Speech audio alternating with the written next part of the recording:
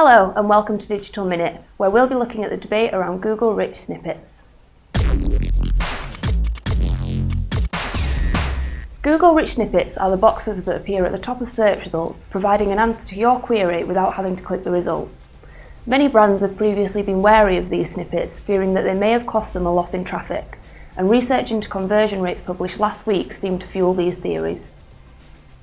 A list of the keyword terms that had the lowest conversion rates from organic search were published, with suggestions that rich snippets were behind the fall in clicks.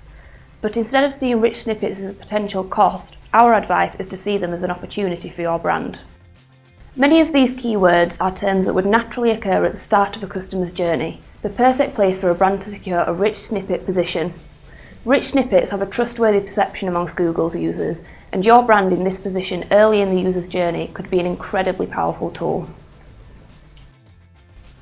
And there could be more opportunities than you think to secure all these positions. Our guide to Google Rich Snippets explains all.